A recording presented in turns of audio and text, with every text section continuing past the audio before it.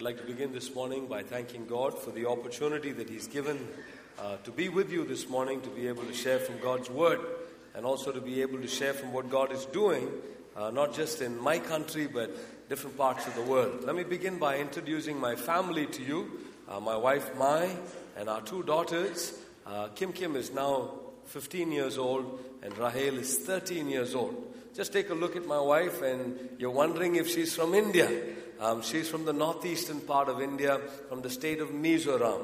It's a state where God moved in powerful ways about 125 years ago.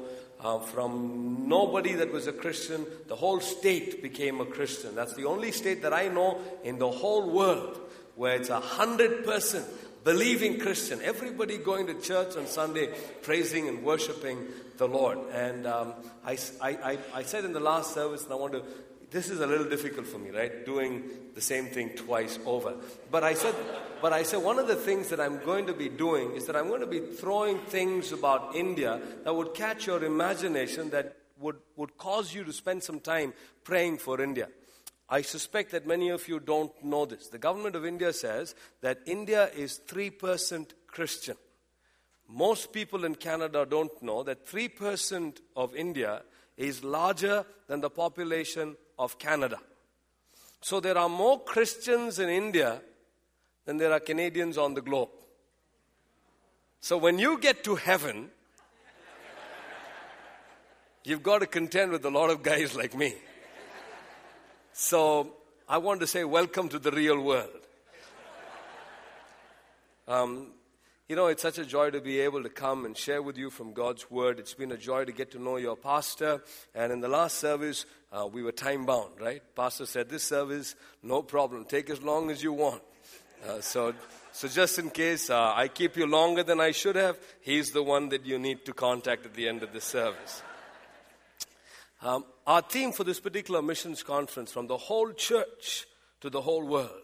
When your pastor sent me that particular theme, I began to spend my time in prayer. And the more I spent my time in prayer, the one thing that God just kept burdening my heart with is that if this world is going to be reached with the good news of Jesus, it has to be that the whole church hold hand with one another in the hope that this world will hear meaningfully the truth of the gospel of Jesus Christ. The church in Canada, the church in India, holding hands together for the glory of God. Let me tell you a story that I think is amazing. It's a story that just thrilled my heart when it happened. We just left the Carey Baptist Church, and after we left the Carey Baptist Church, we'd moved out to an area of town that we were not familiar with. This was far away from Carey Baptist Church. And one of the challenges that we had was that our daughters needed a tutor in the Hindi language. In an Indian school, you learn 3 languages by the time you get down to class 10. And so here my daughters, they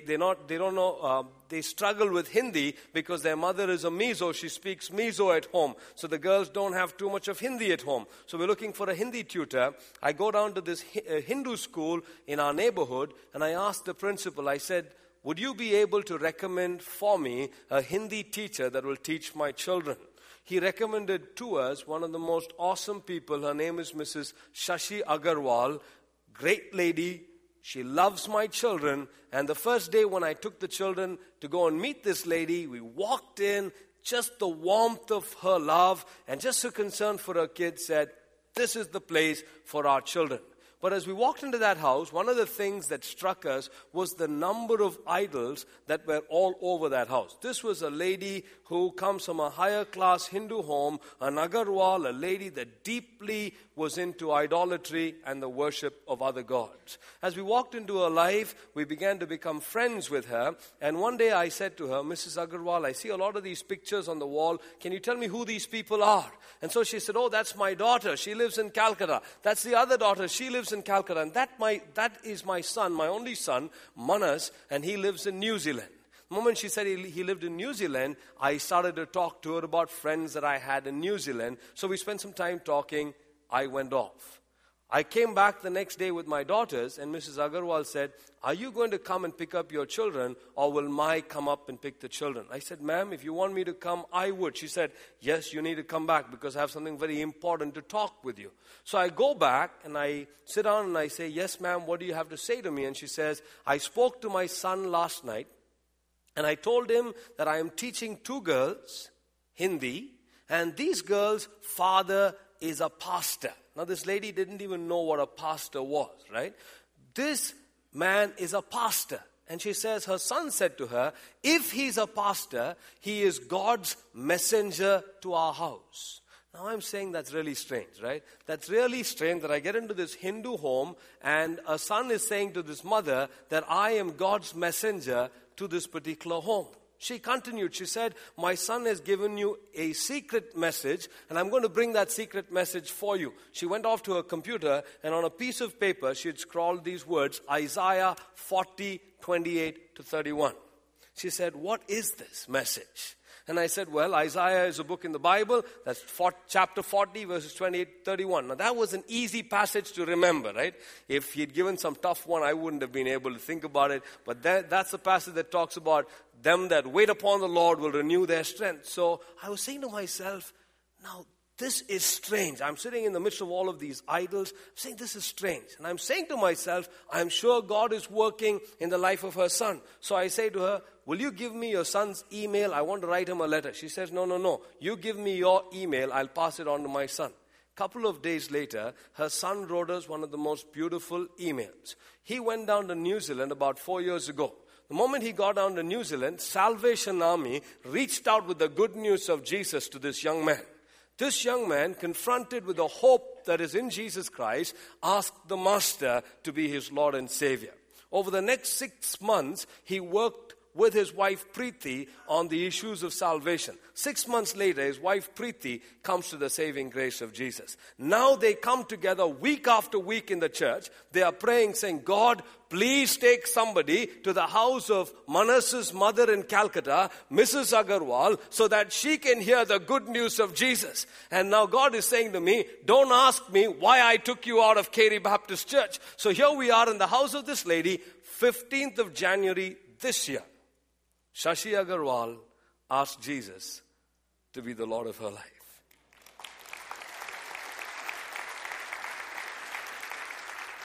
As the church in Canada becomes faithful here and faithful in world missions, great and wonderful things will happen. As you reach out to that Indian who is in your neighborhood with the good news of Jesus, that is going to have an effect back in India. The whole church coming together to reach the whole world with the good news of the King of Kings and Lord of Lords. I want to just place before you an overview of what I want to do over the next 3 sessions that I would be speaking at this morning, tomorrow evening, and day after tomorrow evening. I want to talk about why the whole church needs to come together to reach the whole world with the good news of Jesus. The first thought that I'd like us to consider, which I want to talk about this morning, is the magnitude of the challenge. The task before us is a huge task. And if you as a church are going to say, no, we're going to go it all alone. Or if my church in India is going to say, no, we don't want to have anybody working with us. We want to go all alone. We would never be able to do what Jesus wants us to do. I want to talk about the magnitude of the challenge. Tomorrow as we come together, I want to talk about the mandate that Jesus sets for us. I want to look at the model of Jesus. And some of us would possibly go away being pleasantly surprised because the model of Jesus looks so different from the model of my own ministry. The model of Jesus looks so different from the models that I set for my own life. The magnitude of the challenge, a mandate from Jesus Christ, and finally we want to talk about the marks of my commitment. What am I going to do having listened to all of these things? Am I going to make a decision? The marks of my commitment. I just pray that you would track with us down these 3 sessions, and I pray that God would speak to your heart as He's speaking to mine. Open your Bibles, would you, this morning to our text of the morning, Matthew chapter 9. This is a very familiar passage of Scripture. Have me read for you from verse 35 down to verse 38. Matthew chapter 9, I want to begin to read at verse 35. I'm going to read down to verse 38. Like I said, this is a very, very familiar passage. I don't think there are too many people here who haven't heard this passage before, but let me read it for you. Matthew chapter 9, beginning at verse 35. Jesus went through all the towns and villages, teaching in their synagogues, preaching the good news of the kingdom, and healing every disease and sickness. When he saw the crowds, he had compassion on them because they were harassed and helpless, like sheep without a shepherd. Then he said to his disciples, "The harvest is plentiful, but the workers are few. Ask the Lord of the harvest, therefore, to send out workers into his harvest field." Like I said, this is a very familiar passage, but here's what I want you to do. I want you to try and understand this particular passage in its context. As you open the book of Matthew and begin to read, you read about the genealogy of Jesus Christ. And then the next couple of chapters talks about the early life of Jesus Christ, his baptism. And then you have Jesus choosing his early disciples. And then you come down to chapters 5 to 7. And chapters 5 to 7, the world sees a new authenticity. The world sees a new teaching. The world sees one that teaches with authority. And if you were one of the disciples of Jesus, you sat down there, Matthew chapter 5 to 7, and you heard Jesus talk about the Beatitudes. You heard Jesus preach that great sermon. And if there were telephones in those days, you were possibly calling your mother back and saying, "Guess what? This has been the most awesome retreat that I've attended in my entire life. If there's a speaker that you have to have at your next convention, it's this man called Jesus Christ. Boy, the way he spoke. The Pharisees, they just darted from the place. This was incredible teaching. People couldn't sit there if they were living a double standard life. Boy, this was awesome. So here are the disciples. They have just been enamored by the amazing teaching of Jesus Christ. And then you come down to chapters 8 and 9, and now they are enamored with the authority of Jesus Christ. He is one that has authority over disease. If you read that particular passage, he heals the lepers. He heals a lady that has been sick for 12 years. And the disciples of Jesus are seeing things they've never seen in their life. This is awesome. This is powerful. And the disciples of Jesus are so excited. They don't want to miss a moment of being with Jesus, right? On the one hand, his teaching is authentic teaching. On the other hand, the demonstrations of his ministry are demonstrations of authority. He has power over demons. He speaks and the demons leave people and run away. And guess what? He even has power over death. He raised a person back to life. Now, I'd like you to imagine the disciples of Jesus again picking up the phone. They're making so many phone calls. The phone bills must have been flying sky high, right? They're calling all of their friends. Guess what? Man, we saw this person come back to life. This is incredible. And in the midst of all of that excitement and that thrilling thing that's happening, Matthew records for us verse 35.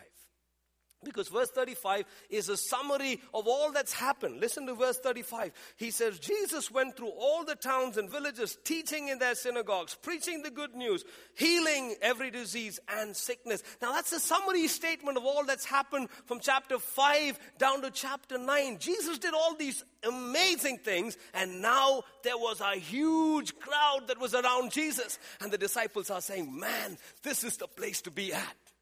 Right? This is the place to be at. There's a huge crowd of people. Now let's see what new thing Jesus is going to do. And as they look at Jesus, the disciples turn to look at Jesus. What do they see? They see two things. Number one, they see their master's heart. And number two, as they keep looking at Jesus, they see their master's hope. And that's going to be what I want to share with you this morning. The disciples of Jesus, they look at Jesus. There's a huge crowd of people. And the first thing they see is that they see their master's heart. Listen as I read for you what Matthew says. When he saw the crowds, he had compassion on them. I'd like to challenge you to try and read just this section from several versions. That's all I did. I just picked up several versions and read several versions. And so the next few words that I'm going to put on the slides are words that I picked up from different versions that I read. Jesus says, Matthew talks about these things as he talks about the heart of Jesus' compassion. First of all, he says, as Jesus looked at the masses, his heart was weeping for them because he saw them as those that were harassed. And you know something that the disciples of Jesus could almost immediately understand? The picture was pretty simple for them. Here was a shepherd who'd taken out his sheep to find pasture, and suddenly the shepherd had gone away. And guess what happened when the shepherd had gone away? A pack of wolves were attacking the sheep. Now, Jesus looked at the masses of people, and guess what he saw them? He saw them as those that were being attacked. He saw them as those that were being harassed. He saw them as those that were vulnerable. And I'd like you to take a look at your world today if you haven't looked at your world recently. Your world is a harassed world. A few years ago, in fact, about 3 years ago, God did something that was new in my own life, in my own journey with Jesus Christ. I'd been deeply into church planting, being in the villages of India, and into our church walked a man from International Justice Mission. And he came to see me at the end of the service and he said, I want to ask you, are you a pastor who is concerned about justice issues? And I said to him, you've got to explain yourself. I'm a simple guy. I know how to preach. I can go out and tell people about Jesus. But what are you talking about? He said, I want to ask you, are you and your church concerned about justice issues? I said, what do you want us to do? He said, we are involved in saving girls out of the bondage of the sex trade. How old are those girls? The youngest that we saved, 5 years old. What happens to those girls? When a girl is kidnapped from her home and brought into the brothel, 5 years old, for the first 5 to 6 days, she gets raped 30 times in a day. Because they want to break her very resolve in life. They want her to believe that there is no more hope for her. She is no more going to be able to get out of this living hell. They break every resolve in this girl so that they can bring her under their subjection. And I said to this man, I said, what do you want me to do?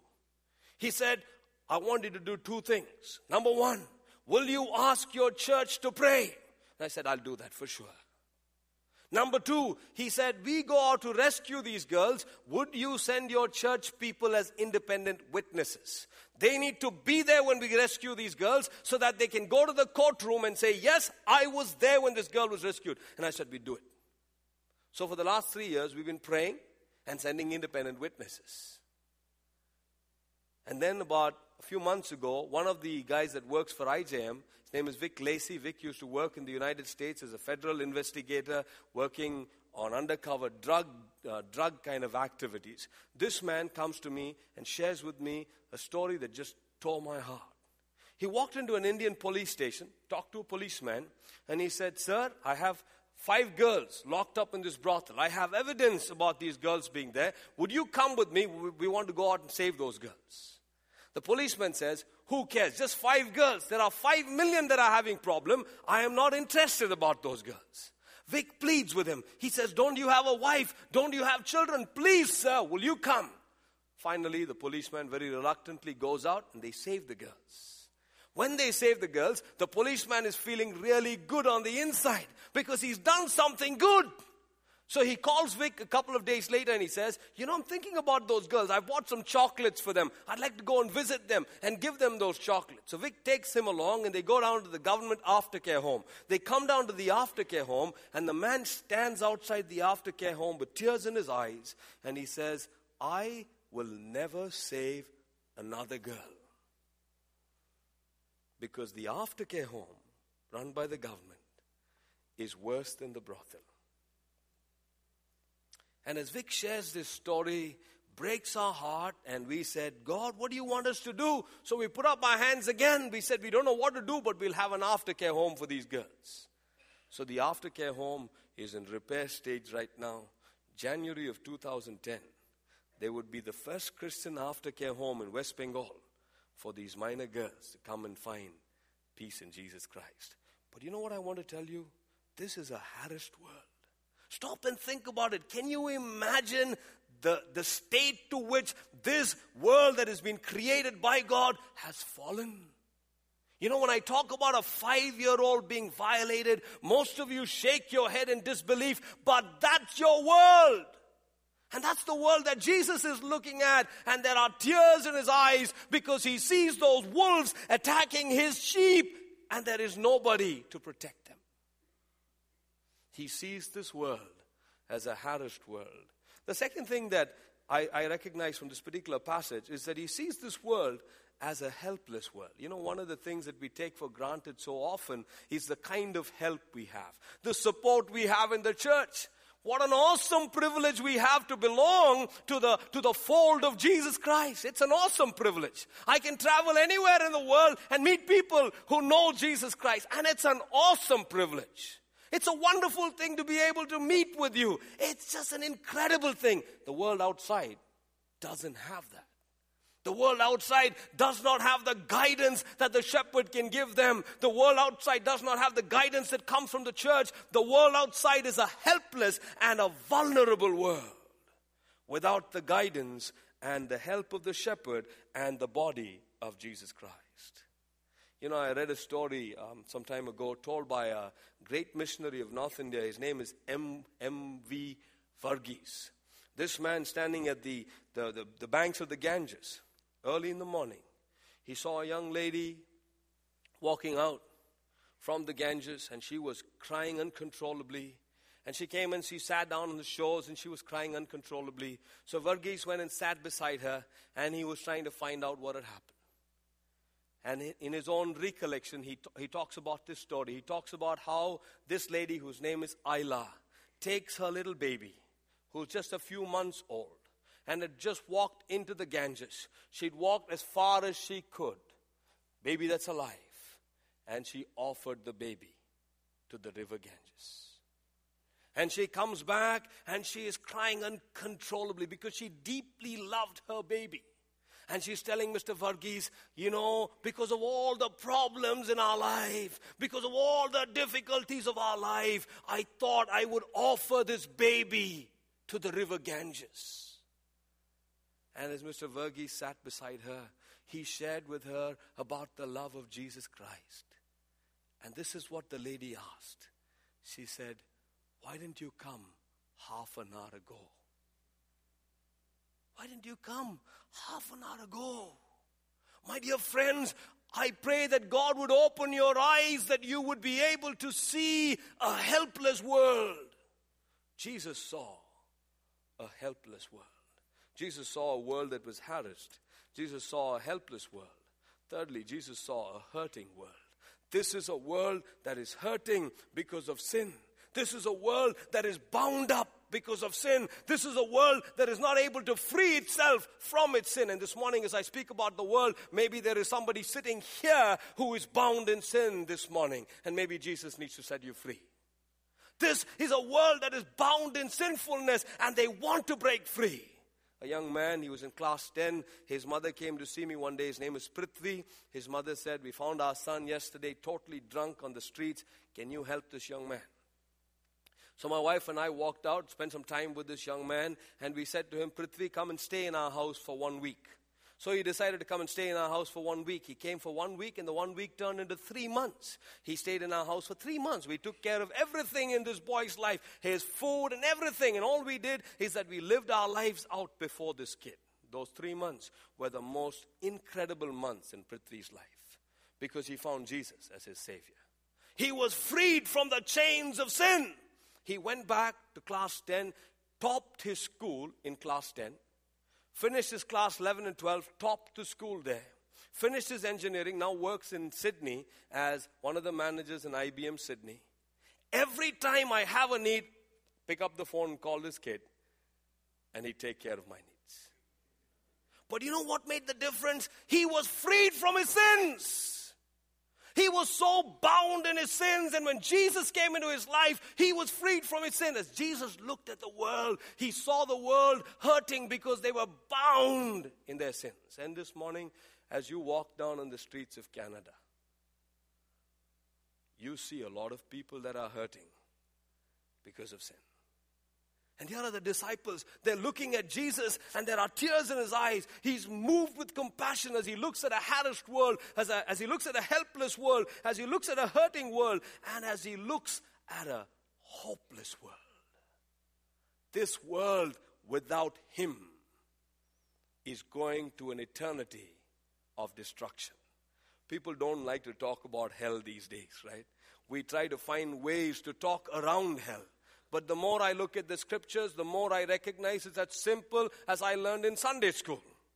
I don't know why I should complicate it. The Bible is pretty clear. If I do not submit my life to Jesus Christ, I am going to be lost in eternity. The Bible makes it clear. And as Jesus looks at the world, he sees a world that does not know him, and his heart is moved with compassion because he sees their destiny. He sees that they are bound to hell. I went down to speak at an InterVarsity meeting, sitting right up in front. Just before I spoke, they played a video. And in that video, they did something that is not theologically possible. They brought a man back from hell in that video. He was all half burned. His ears were fallen off. His eyes were out of the socket. Pretty terrible scene to see. And the man came to a meeting like this. And he walked right up to the young man in front. He stood at him, looked at him right in his eye, and he said, "Why didn't you tell me about Jesus?" And the young man in front said, "Well, I didn't go to Bible college." So he walked up to the man right up here in front and said, "Why didn't you tell me about Jesus?" And he said, "Because I've been really busy this week." So he walked up to the lady right up in front and said, "Why didn't you tell me about Jesus?" And she said, "Well, I've been busy setting the worship together." And finally he came up and stood in front. He looked at the crowd and he said, "Because you didn't tell me about Jesus, I will be lost forever." The video finished and they said, "We have Ashok Andrews to speak." So I went up and I stood in front and I cried because I could see in my mind neighbors that I had never even taken an opportunity of sharing Jesus with. I thought of schoolmates that had passed through my lives. We played together, never talked to them about Jesus. I thought about guys that I met on the streets who become good friends of mine that I never talked to about Jesus. Now as Jesus looks at this world, he sees people as those without hope. And this morning I want to just tell you that if you are sitting here and you do not know Jesus, your life is just as hopeless as the lives we're talking about. So here are the disciples. They look at Jesus and the first thing they do is they see their master's heart. His heart is broken for a harassed world. His heart is broken for a helpless world. His heart is broken for a hurting world. His heart is broken for a hopeless world. And as they are coming to grips with that, the one who is the hope of the world looks at them. And he almost says, "Hey guys, you are my hope." But before I get there, okay, I'm a little stuck on this particular PowerPoint this morning. Before I get there, I want to just place before you, just very quickly, a few realities of our world. Just so that God will open your eyes, that you would be able to see your world. Did you know there are 16,000 people groups in this world? 6,000 of them have yet to hear about Jesus. That's 2 billion people never heard about Jesus. Did you know that out of every 3 people in the world, 2 are like me, Asians? 70% of Asia yet to hear meaningfully the name of Jesus Christ. Did you know that half of our world lives on less than $2 every day? Did you know that our world has 13 million orphans? Did you know that 30,000 people starve to death every day? You know, and when I come to this particular context, there's so much of food to eat. And all the time we have to watch our weight problems. And yet when you stop and think about it, 30,000 people die every day because of the lack of food. Just think about this. During this 1 hour that our service happened this morning, just think about these statistics. 1,625 children were forced to live on the streets even before we finish the service this morning. 1,667 children die because of malnutrition. 1 hour. 115 children forced into prostitution every hour. 257 children orphaned just because of AIDS every hour. Now, look at Jesus. Now look at Jesus. He stands there and he looks at this world and he is moved with compassion. There are tears in his eyes as he looks at this world. And he who is the hope of this world turns around to his disciples and says, hey, guess what? I'm going to lay my life down for this world. I am the only way, the truth, and the life. But you are my only hope of carrying this message to a hurting world. I am the hope of the world. I will die on the cross of Calvary. I will be buried. I will rise again. And him that trusts in me will have eternal life. But you are my hope. You are the ones who would carry this message to the four corners of the world. You are my hope. Listen as I read for you our text of this morning, Matthew chapter 9. We're reading at verse 37. The Bible says, then he said to his disciples, the harvest is truly plentiful, the workers are few. The first thing that Jesus asks them to do is that Jesus asks them to look at the harvest. Visualize. And that's what I've been trying to do this morning. I've been trying to invite you to get out of the comfort zones of your little homes in Canada and take a look at the world. It's a hurting world. And this is a world that was created by the God that has redeemed you through the blood of Jesus Christ. And that God wants to redeem others through the blood of his Son, Jesus Christ. And he wants to use you.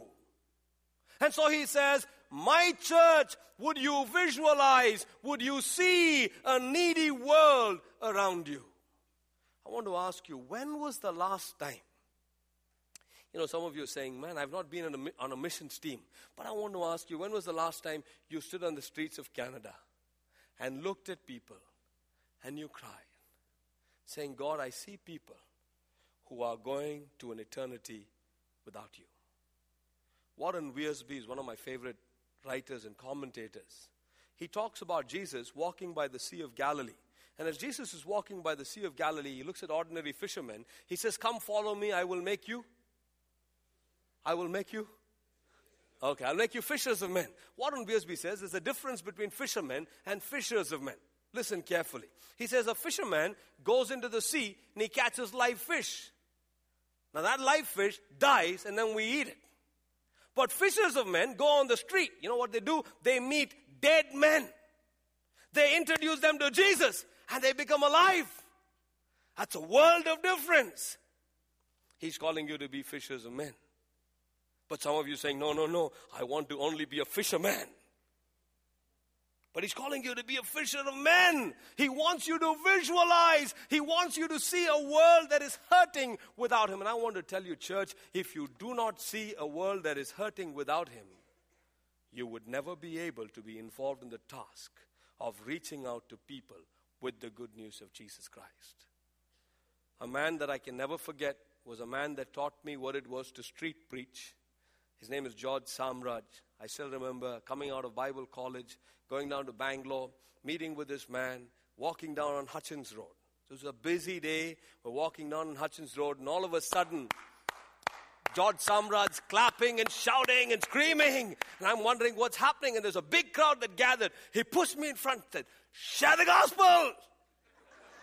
And I stood up there in front. My knees were knocking, and I was wondering what to share. But that was George Samraj. You couldn't stop that man from sharing about Jesus. Anywhere he went, he'd share about Jesus. But you know what? This is George's story. They had 2 children. Their older son, Jeevan, was 24 years old. He went rock climbing. The man on top of him slipped, fell right on top of Jeevan. Jeevan died instantly.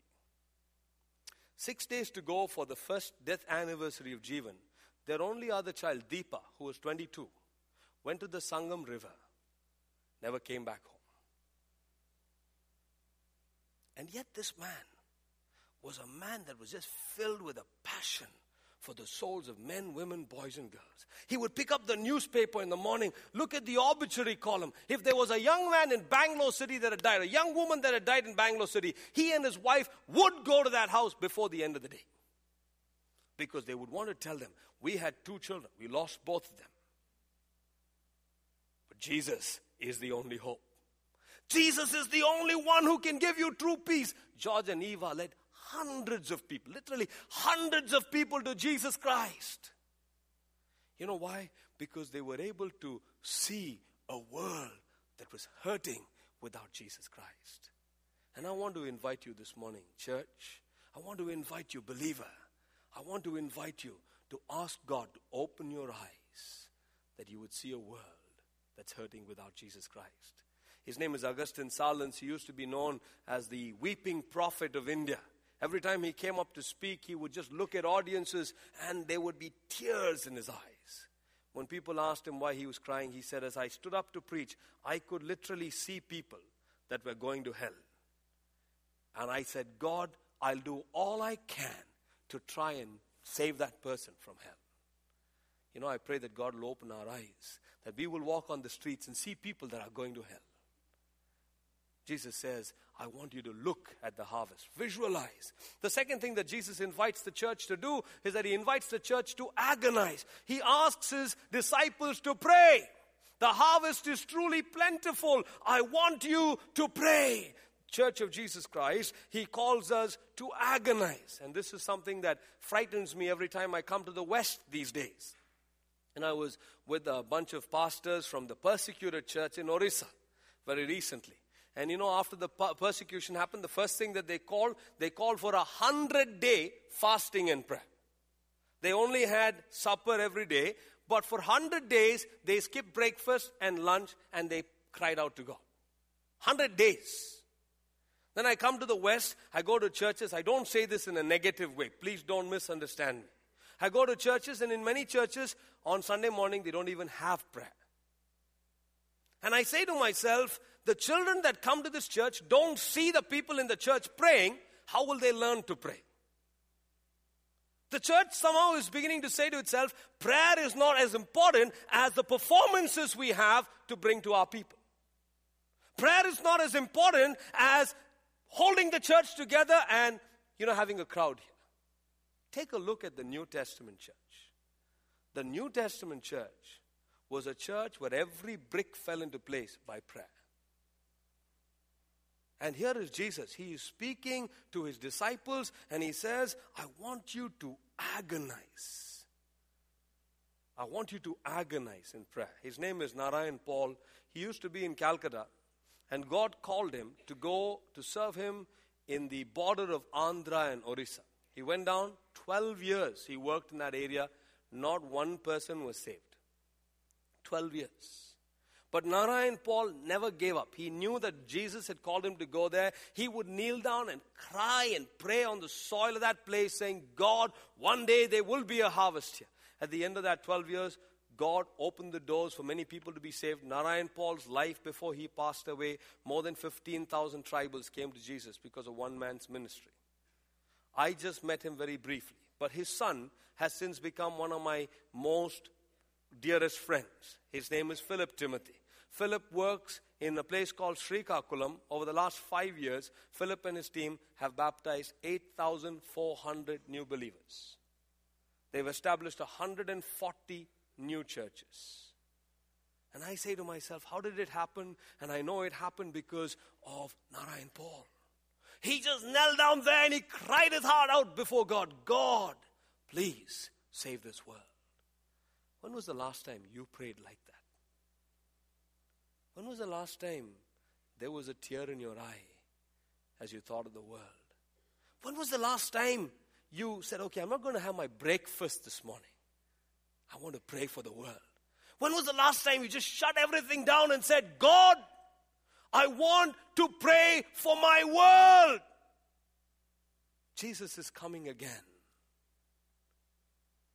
And when he comes, he will hold you and me accountable for what we did. I pray that some of you would be challenged this morning to to say, God, I want to make a commitment. If not anything else, I want to make a commitment to sincerely pray that the nations of the world will be saved.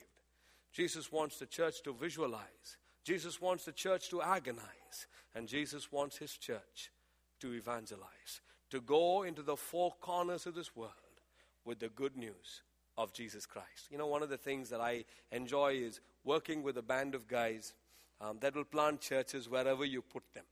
That's the only thing they know. You know, we run a Bible school. It's not an accredited Bible school. It's just a very simple school. We've trained 166 students who've planted 400 churches, more than 400 churches. That's the only thing that these guys do. You throw them anywhere, a few weeks later they come back with the church. It's amazing how they do it. I don't know how they do it. I'm the guy like you, right? I went to Bible college, finished, and I come to pastor good church. But these guys, you throw them out, no church, they set up a church. One of our missionaries traveling on a bus, sitting beside a man with a long beard. And you know, he doesn't know what to do but to talk about Jesus. So he doesn't care who the guy is sitting beside him. He starts talking to him about Jesus. And this man is kind of listening with reluctance.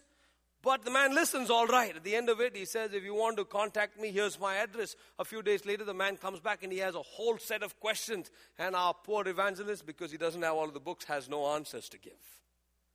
So he says, I don't know, but you can go and meet my boss. So he gives him the boss's number. And so the guy comes and meets his boss, who is our director of ministries, Mr. Tarun Bhattacharya, who is a Brahmin convert. So this man comes along, meets him, and Tarun begins to journey with him. And soon the man finds Jesus as his Savior. When the man finds Jesus as his Savior, all of us are in for a big surprise, because we realize that the man that was led to faith was the Maulavi of the Shah Jahan Mosque.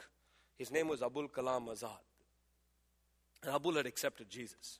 He went back home and he shared his faith about Jesus. Very bad thing to do, right? They beat him black and blue. They took all of his possessions away, and his mother looked at him and she said, it is better for me to look at the face of a pig than to look at your face. Because for those from an Islamic background, the pig is as low as it can get. Abul disappeared for 2 years. We had no contact with Abul. We prayed for him often. Tarun and I would cry out to God, God, wherever this man is, please be with him. After 2 years, he came back. He had exciting stories to tell. Muslims were turning to Jesus Christ. Today, Abul alone has baptized more than 450 Muslims who found meaning in Jesus Christ. A few months ago, he called me and said, I'd like you to come for a baptism service. And I said, you know, Abul, I've been really busy these days. Maybe Tarun can come. He says, no, I want you to come. So I go down to the baptism service, baptizing people, and then this old lady comes into the baptism tank.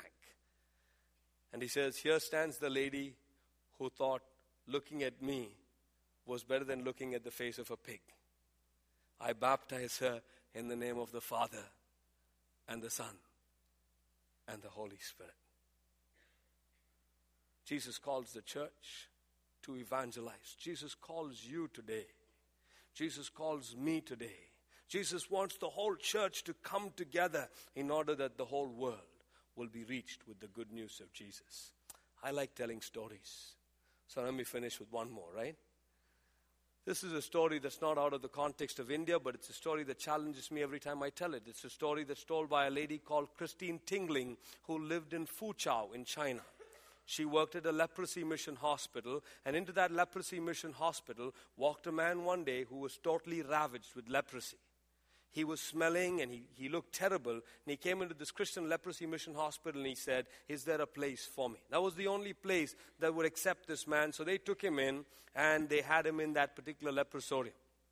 Every day, this chaplain would come and sit beside this man and talk to him about Jesus. And every time the man with leprosy heard about Jesus, he said, no, nobody can love me. How can somebody love this smelly, ugly-looking creature? And every day the chaplain would say the same thing to him. Jesus loves you. Jesus loves you. He died for you on the cross. He can save you. Finally, one day it dawned upon the man. And he said, Lord, if you love me dirty as I am, come into my heart and be my Lord. And Jesus came into that life. His life was transformed. He was new. A couple of years later, the man was dying. Leprosy had really eaten into his body. He was in the last stages. The same chaplain was sitting beside him. The man, very little strength, pulled the chaplain close to himself and he said, will Jesus forgive me? And the chaplain was taken aback. What are you talking about? Will Jesus forgive me? Chaplain said, why are you asking? He said, because in these 2 years, I only led 14 people to him. Will Jesus forgive me? I only led 14 people to him 2 years. What about you? I'm going to ask you to close your eyes, bow your heads. We want to pray together. As every eye is closed and every head is bowed, I want you to just spend a moment to look at the heart of Jesus. A heart that was moved with compassion. A harassed world, a hopeless world, a hurting world, a helpless world. And this morning Jesus speaks to you and he speaks to me. And he says, you are my hope. You are my hope. Would you just spend a moment quietly to respond to that message this morning? And then I'm just going to turn over the time to the worship team. Just a moment of silence. Just respond to that message. And then we'll have the worship team singing.